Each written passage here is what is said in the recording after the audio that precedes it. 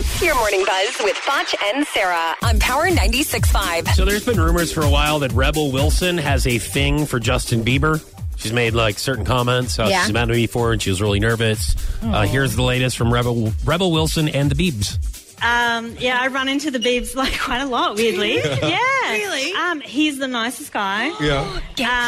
So attractive up close. Really? Yeah. Okay, so not a lot of people have referred to him as the nicest guy. No, They have I referred will to him agree as- he's attractive, okay? Yeah. But I just don't really get the nice vibe from him. Maybe he is to close friends that he can trust.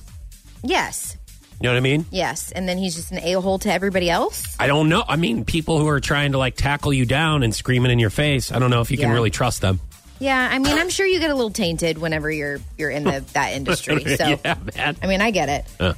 Okay, so Whoopi, which I'm a big fan of her. I love her, Sister Act, says that she launched her own line of ugly Christmas sweaters at Lord & Taylor. Don't even know We what don't that is. have one of those here in Springfield. Okay. She said, mine are kind of funny Christmas sweaters, or Christmas sweaters with a twist. It's basically about how we are all in this together. So she said there's a great one of two Santas kissing.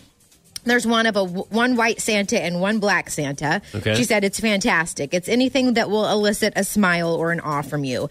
Guess how much they cost? How much? $139. Okay, so basically what she's doing is she's taking a concept that already exists. Yes. Funny Christmas sweaters, that's what they are. Whenever you hear a Christmas sweater, you either refer to them as funny or ugly. Yes. Christmas sweaters. And you're going to sell the same concept, at this, wherever the hell this place is. Lord & Taylor. Or I could go to Sam's Club and buy one of those for $20, Whoopi. That was your Morning Buzz with Foch and Sarah on Power 96.5.